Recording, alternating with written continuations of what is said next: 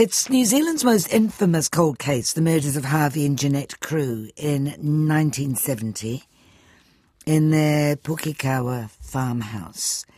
Arthur Allan Thomas was twice convicted, and after a long campaign which focused on police mishandling and corruption, he was pardoned in 1979 and awarded nearly $1 million compensation, quite a lot at that time. The only free pardon ever granted to a living prisoner in New Zealand history. In 1980, a royal commission concluded that police had committed, quote, an unspeakable outrage, unquote, in planting the cartridge case which had been key to the original conviction. Kirsty Johnston is an investigative journalist now with RNZ. James Hollings is Associate Professor of Journalism at Massey University in Wellington. And together, they've written a book, The Crewe Murders. They say they realised that this is much more than just another cold case, or even just another account of police mistakes. James Hollings explained what prompted the book. Well, I always used to teach this story because a big part of the story is the work of Pat Booth, the deputy editor of the Auckland Star, whose investigative work through the 1970s helped free Arthur Thomas in conjunction with Jim Sprott and others, and the Thomas family, of course. So I used to teach this sort of story to my students as an example of investigative journalism, and one thing that's often talked about is the court of last resort, so it was an example of that.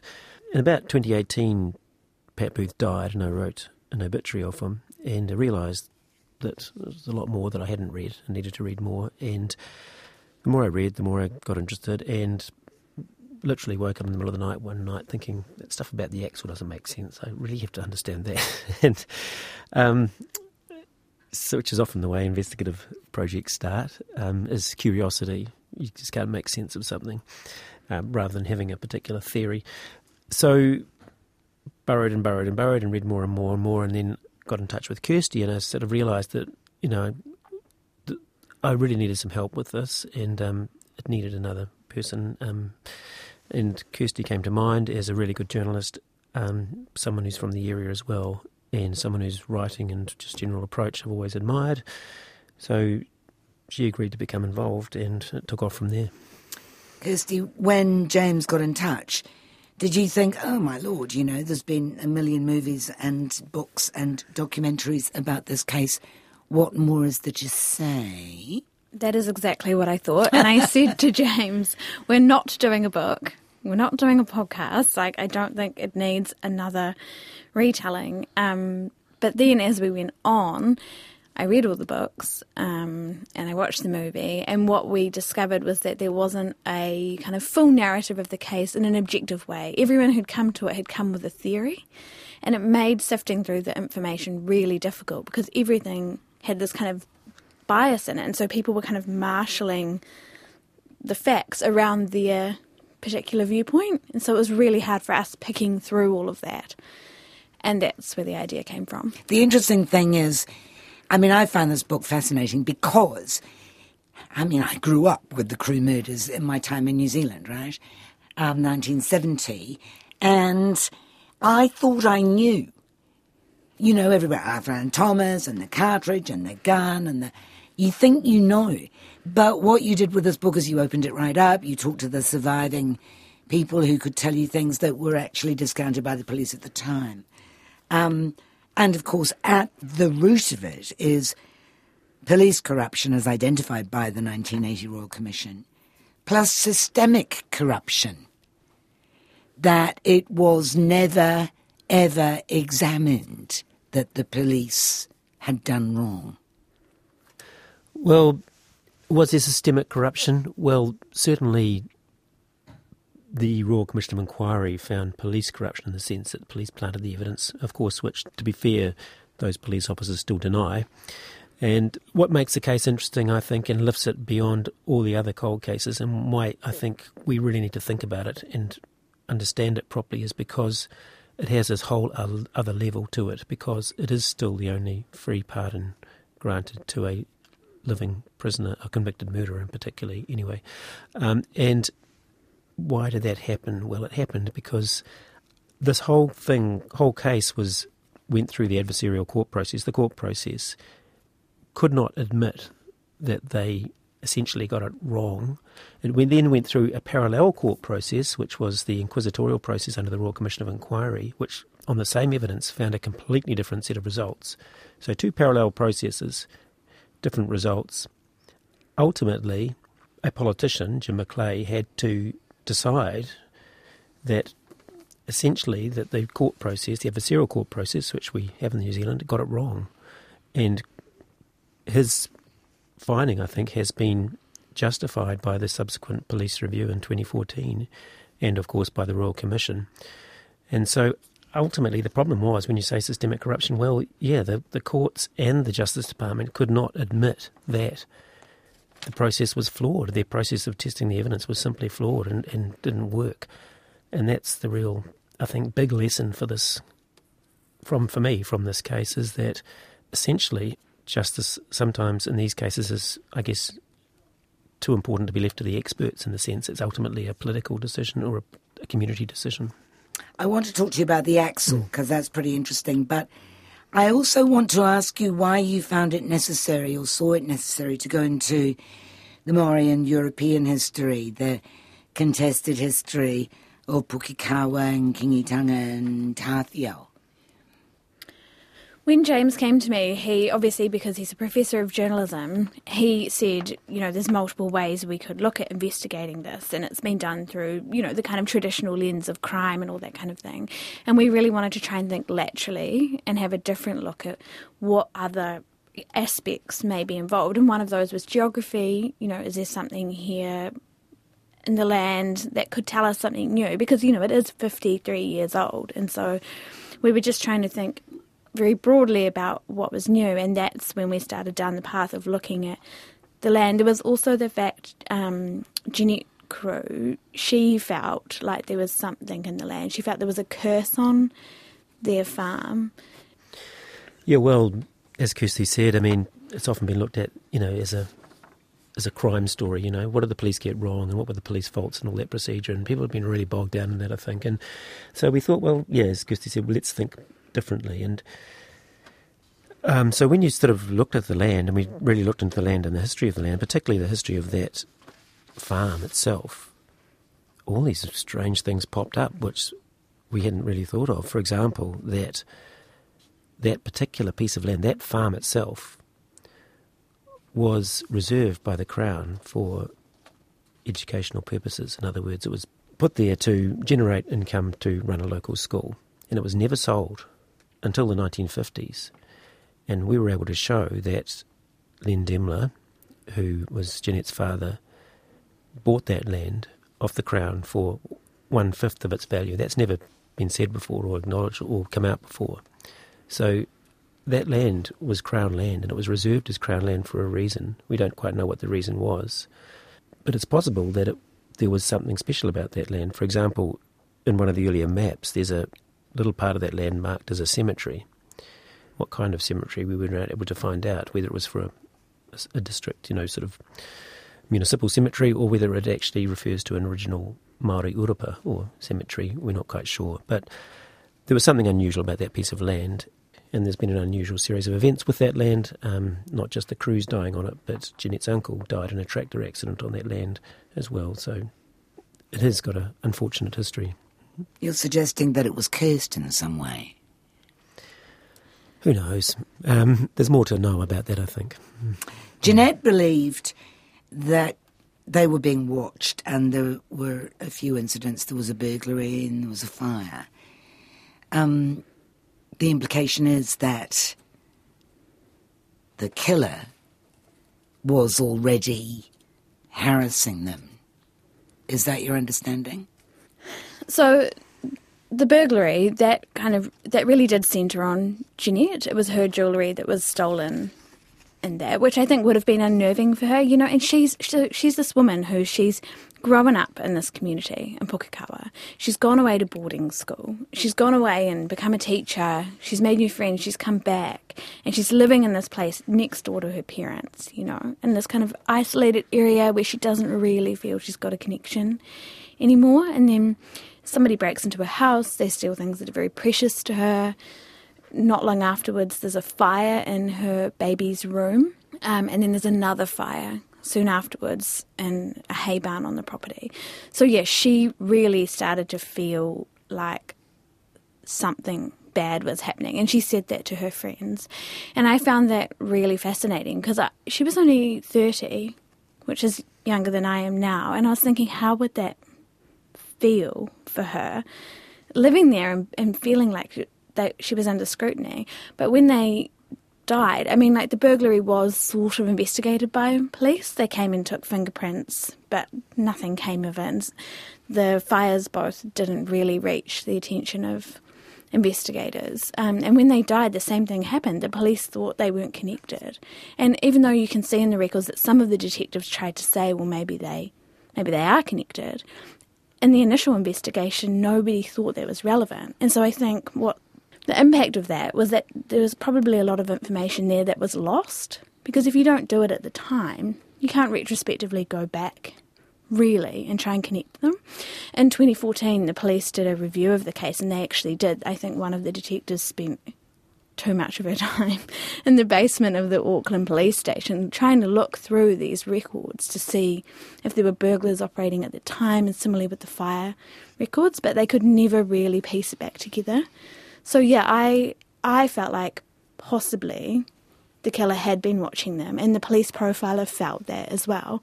But it's just impossible to know because all that information was lost because of that kind of tunnel vision at the time. A tunnel vision that first of all focused on Len Demler, Jeanette's father, and then swivelled to Arthur Allan Thomas and didn't admit any other possibilities, it seems. Tell me about the axle, James, please, because you spend a lot of time researching this, and the axle still exists, right? Yes, it's down there in Wellington, just not far from where I am right now, actually. It's in the bottom of the National Archives building, about 3 floors down in this sort of climate-controlled environment, sitting there on a wooden pallet inside a metal cage, along with a whole lot of other exhibits or evidence from various other things. So we went down there and we had a look at it. We're not the first people to have done that, of course. But it still exists and it's still there. And it's a slightly unnerving feeling when you pick up this thing which was connected to Harvey's body and obviously still handled by the person who killed them. Literally connected to Harvey's body. I mean, this was attached to Harvey's body to keep him down under the river. Well, we know that it was found adjacent to Harvey's body. We only have Bruce Hutton's word for it, that it was attached to the body. I see. So has been doubt raised about that, but I think you'd have to argue it was attached to the body. It's almost certain it was for various reasons. So if you accept that, which I think almost everyone does except one or two people, then this was the axle that was used to weigh down Harvey's body, attached by 2 pieces of wire. And so it's hugely significant. It was hugely significant in the trials because it was shown to have come... In the trials, it was shown to have come from the Thomas trailer on the Thomas farm. Therefore, another crucial piece of hard evidence tying Harvey's body to the Thomas farm. Now, I guess what we did, and what the Thomas family have always said, was that wasn't an axle from their trailer. And that's been hugely contested over the years. But we really had a really close look at that because it is one of the most interesting pieces of evidence. The Royal Commission of Inquiry looked into it in depth and disagreed, said that we don't believe that... We're actually unable to be sure whether it did come from the Thomas trailer or not. We sort of looked into it in a great deal of depth. There's an old saying in investigative journalism, there's always a document somewhere, and when we were looking into it, we spent a lot of time in the National Archives looking through all the evidence on the case, and we came across this pamphlet, which was a Nash parts pamphlet. This axle comes from an old Nash motor car, and in one of the boxes there was this pamphlet, which was a Nash parts manual. And on this axle is a part number. All motorcar parts have a part number on them usually, and the parts pamphlet had a little pencil dot marked on it next to the part number that matched the axle part number. And to cut a long story short, essentially I think we came to the conclusion that this axle did not come from the Thomas trailer because it wasn't the right year of motorcar and various other reasons as well. And so consequently, that's one of the foundations of the case used to convict Arthur Allan Thomas kicked away. Yes, well, absolutely. There's 3 solid pieces of evidence left, or there were, I should say. One is the rifle. The bullets supposedly matched his rifle. Second is the axle, which supposedly came from the Thomas farm. And the third is the wire used to wrap the bodies. One of the most interesting aspects is the time you spent talking to Ross Eyre, who was 16 at the time Harvey and Jeannette Crewe were killed. He's never spoken publicly about what he saw until he spoke to you, correct? No, he hadn't. And we kind of went up there on a whim. We were in Pukekawa and some of our other interviews had fallen over and we were thinking, who could we go and see? And so we just rang Ross. Just one moment. Yes. Fallen over because people changed their minds? Yeah. I mean, how hard was it to get people to talk? It was really difficult. And, you know, that's what I do for a job day in, day out, getting people to talk. But I think, for one, you know, people had already been asked the same questions time and time again. There was this idea that we should let bygones be bygones. Particularly as it had torn the community apart. Yes. For years. It really had, you know, it had ruined relationships, families. And so, yeah, there was a strong element of that. But then there were some people who really, when we explained to them what we were doing, we want to give a history of this case that is, you know, factual and unbiased. People like Ross, he was one of them, did decide to speak to us. So we went up there and we met with Ross and his wife Trish, and he gave us his account of what had happened to him, which was effectively that when he was 16, he saw a woman driving a car a couple of days after the Crews were killed, and he told this to the police. Nobody had known that they were dead at the time. Nobody had known. They were missing for these 4 or 5 days when nobody was in the house, and except for Rochelle, obviously, the baby. And Ross had told the police this at the time, and the officer just wrote him off as a kind of schoolboy who was looking for attention. And so he kind of carried that with him his whole life. And then, of course, their family, the Eyre family, the brother, Johnny, he ended up being accused by the Thomases. Well, Kevin Ryan, I think the lawyer named him in court as the person who killed the Crews. Yes, he was named in one of the trials as kind of an alternate suspect. And and so the Eyre family had lived for years with people saying that they were the true culprits, and their gun matched, and the gun had been sent off, and it had been proven that it wasn't the gun, but nevertheless, you know, suspicion lingers. And so, we spoke to Ross, and he kind of unburdened himself, I think. I think he feels good about the fact that people know that side of the story now. I'm talking to James Hollings and Kirsty Johnston about their book, The Crewe Murders, Inside New Zealand's Most Infamous Cold Case. Did you think at any point, James, that you were actually going to solve this? Well, I suppose you have to be driven by some hope that just might happen. Yeah, absolutely. I mean, I think, I was certainly, I guess, vain enough to think that for a while. And it's the one thing that keeps you going, I suppose, and it's, I guess, one of the initial things that draws you into stories like this, isn't it, that whodunit. But I guess, you know, after quite a while and realising that, you know, you're sort of prone to the same sort of confirmation bias that everyone is, and you're basically talking yourself into a story, and then you realise one of the nice things about working with Kirsty is we were able to sort of pull each other out of those rabbit holes, you know, say, well, actually this, have you thought about that? And no, but what about that? And so after having done that a couple of times with various suspects, certainly I got to the point that I'm thinking, well, no, I'm not going to make up a story anymore to myself or to anyone. And that's, disappointing, because you'd like to have found out who'd done it for everyone's sake. But do you think that there's still somebody alive who knows? I think so. For one, the scene, it really does seem to indicate that there was more than one person present. And we went round and round on that and decided that it does look like somebody cleaned up. Somebody else cleaned up, and likely for the baby, it seems. Possibly. And so I think, that's always the thing, isn't it?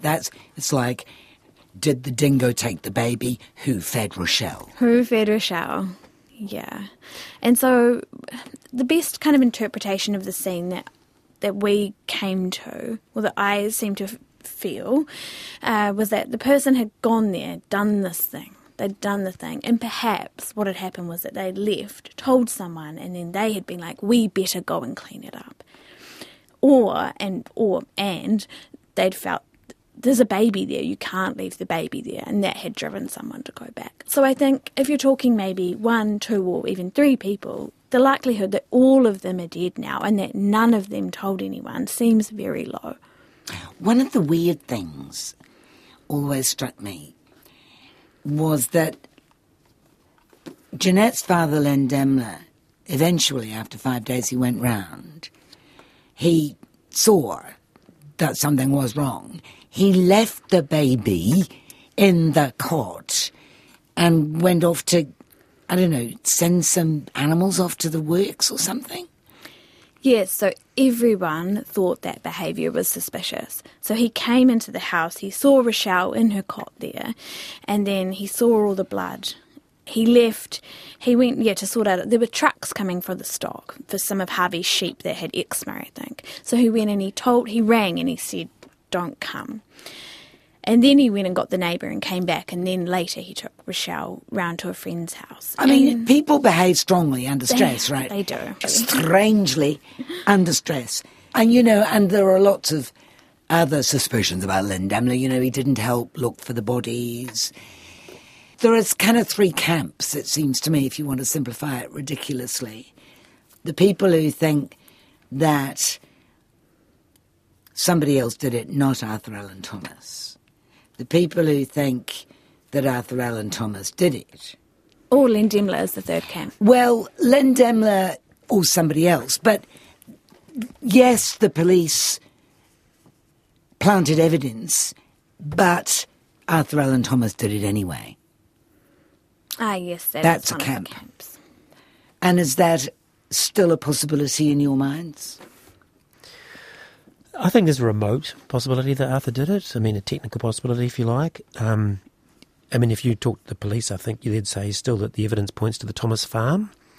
And it was interesting talking to Bruce Parks, one of the people we interviewed, who was one of the police officers who worked on the investigation, and one of the ones who was actually singled out by the Royal Commission of Inquiry as being an honest broker. And he struck us that way too, as a decent, straightforward police officer who's had a career that. He said, well, I was with Arthur Allan Thomas after he was arrested, and I was asked to take him to a psychiatric assessment, and the psychiatrist turned around to me afterwards and said, are you sure you haven't got the wrong man? And he said at the time he felt that he didn't think Arthur was guilty, but all the evidence from the rest of the police investigation pointed that way. So you get a sense of how kind of groupthink kind of works. Well, that some individual police officers may have had doubts about Arthur, but the evidence seemed to be pointing that way. The rest of the team were finding stuff, and so who might doubt it? And you can see how these kind of builds up.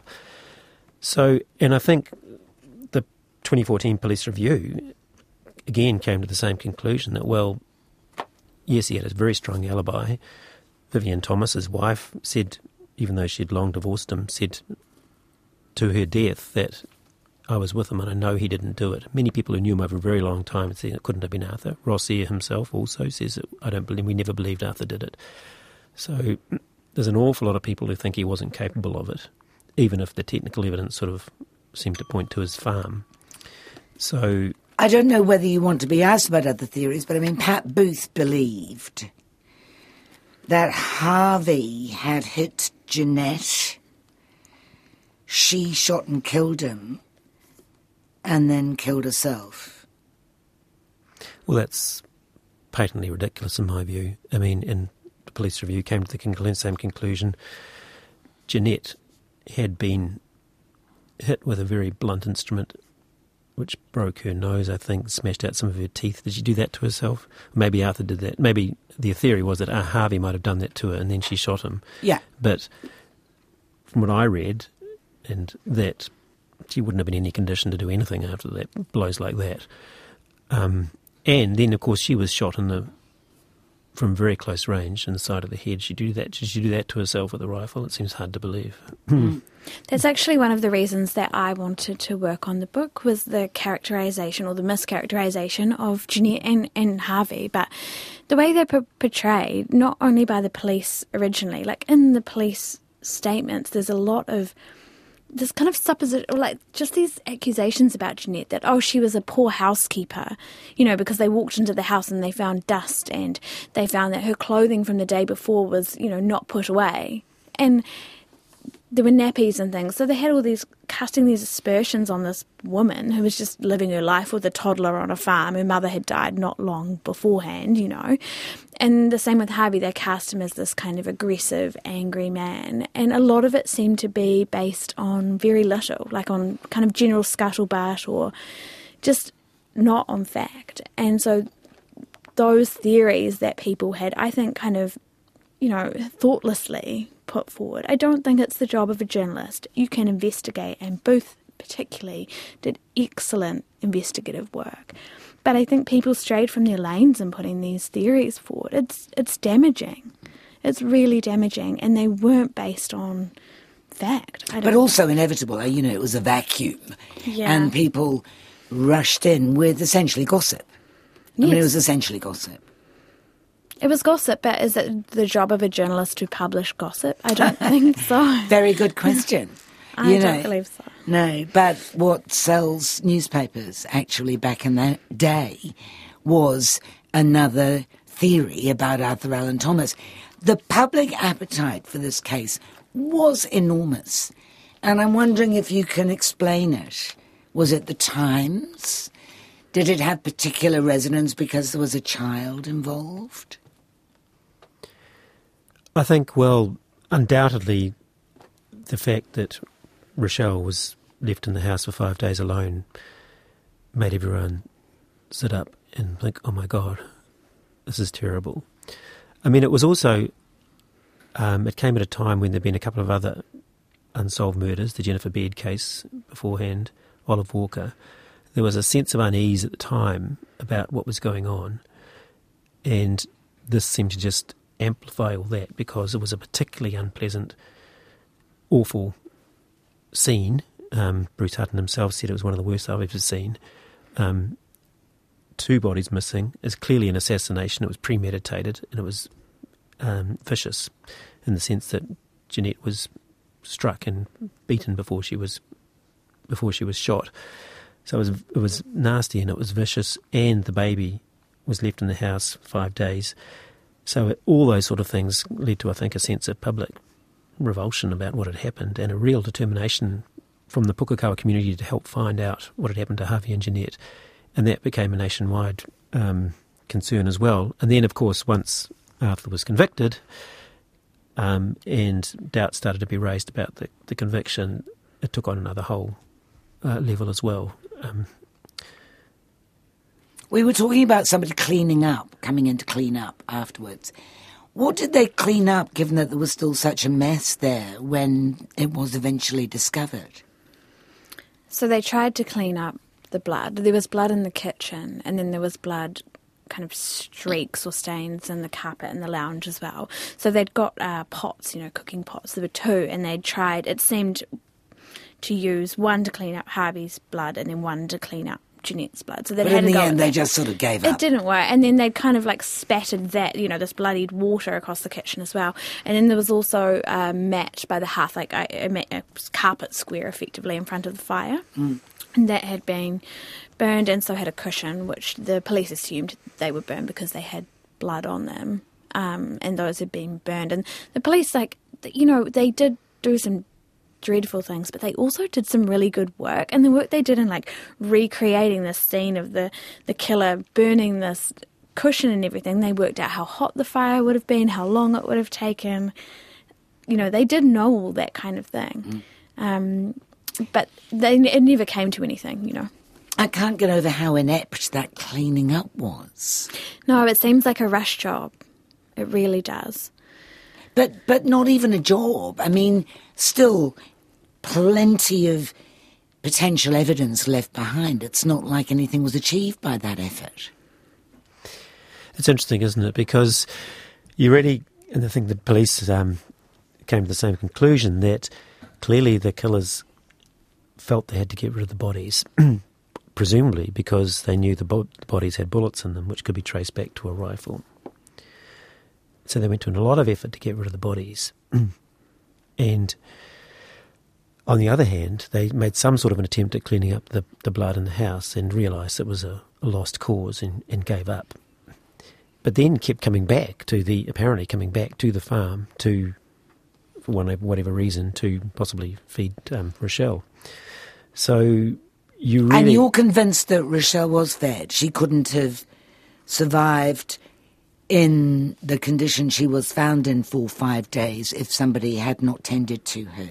James and I diverged on this for a really long time. I was quite convinced after reading the evidence from the doctors.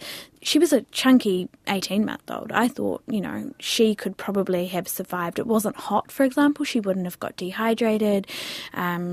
She was in good condition. I thought 4 days wasn't that long, and that's kind of what some of the doctors said. They thought she kind of survived 72 hours. And also the condition she was found in was so bad that it seemed like she hadn't been fed. She was so thirsty. The lady who took her in fed her, and then she was sick. She was clinging, she was shaking, she was in this bad state. And so I thought, she hasn't been fed. That's why she's in such this traumatised manner. And then over time, reading the kind of rest of the evidence, which is these very strong sightings of people at the house, and then reading the later evidence of experts who know more about child nutrition and things like that, it seems like she must have been fed, that she probably couldn't have survived. So we've eventually landed at the same place on that. Right. It's interesting. One other thing is that one thing's never been really said before is that possibly she could have climbed out of the cot herself. I mean, if you look and climb back in again. Yeah, the cot was next to a bed.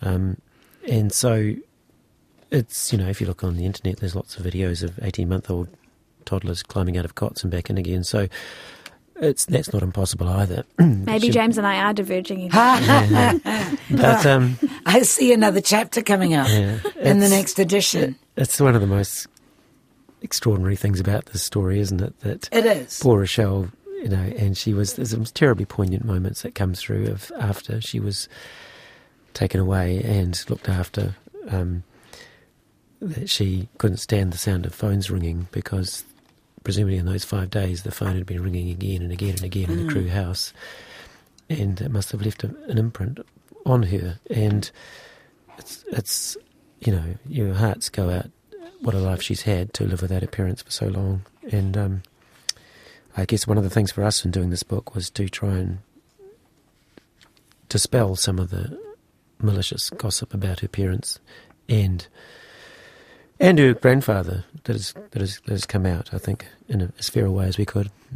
There's that really heartbreaking moment where Len Demler describes taking Rochelle to the neighbour's house, and he picks her up and she clings to him, and he tries to put her in the front seat of the car and she won't let him go, and they have to kind of peel her off and put her there with her little blanket, and they get there and he's crying, he's very upset, and this is the man they say did it. And I remember reading that and thinking, it just doesn't seem to match. I mean, I know human behaviour is strange, but it just didn't fit with what had been said about him by some people for me.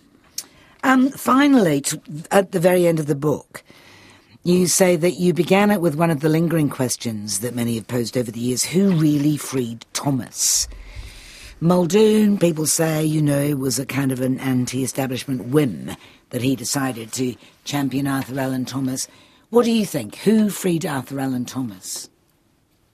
Well, I guess one of the things we have actually managed to add to the whole long saga of the story, and that has never been told before, is Jim Macleay's story. So Jim Macleay was Minister of Justice in Muldoon's cabinet in 1979, and we interviewed him, and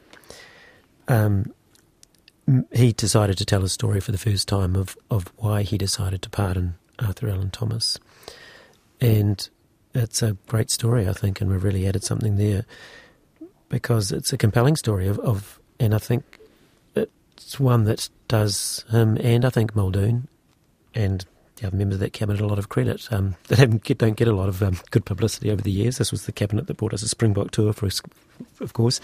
But I think they did a great thing there, and actually in looking at the evidence really plainly and deciding that no, this was not something that could go on.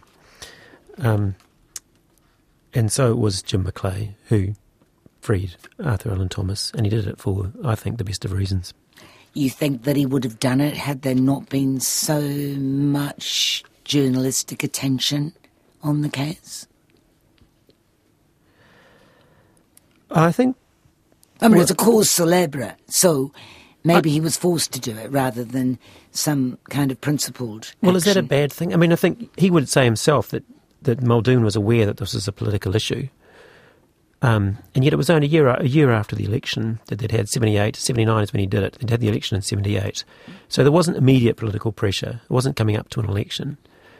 And yet Muldoon was aware that this thing had been going on for a long time.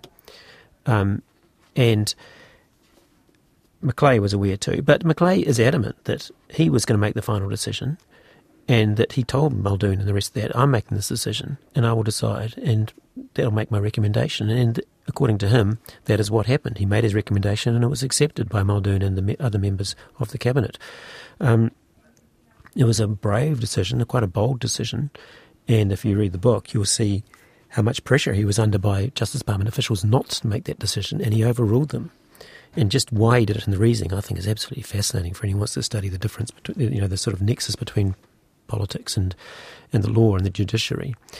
But yes, and ultimately it was a political decision for the best of reasons, and I think the media pressure played a part in that in the sense that, but that was a good thing, I think, that it wasn't a decision made on a political whim, it was a decision made for sound, logical, practical, judicial reasons, which I think has stood the test of time, as has been confirmed by the 2014 police review. And you've said, Kirsty, that one of the things you found most interesting was the characterisation of Jeannette and you wanting to, in some way, fill her out as a human being. Maybe you had Rochelle in mind when you were doing that. I did. I just felt, when James approached me about doing this project, I was in the middle of writing a lot of stories about miscarriage of justice and the way women were treated in the justice system. And it was so shocking to me that, Jeannette was another one of these women who were just painted in a certain light, and it carries on for years and years and years. And I really felt like she kind of deserved a say as a person, It's really easy, I think, to paint people as caricatures. And journalism does do it all the time, but I don't know, something about her story really struck me. There's this amazing quote from David Longing, actually, if you're talking about, who freed Arthur Thomas. I think part of it was the everyday people. These are all just everyday people. He calls them in invariably grey trousers with their chapped hands, and they're not people protesting the Vietnam War. They're people with shares in dairy companies. And I think it was these kind of the everydayness of them, these people, they were just living their lives, and then a horrible thing happened and it's kind of reverberated around for so long. And I really do hope that the book kind of just brings a bit more humanity to them. And that was Kirsty Johnston, who with James Hollings has written The Crewe Murders Inside New Zealand's most infamous cold case.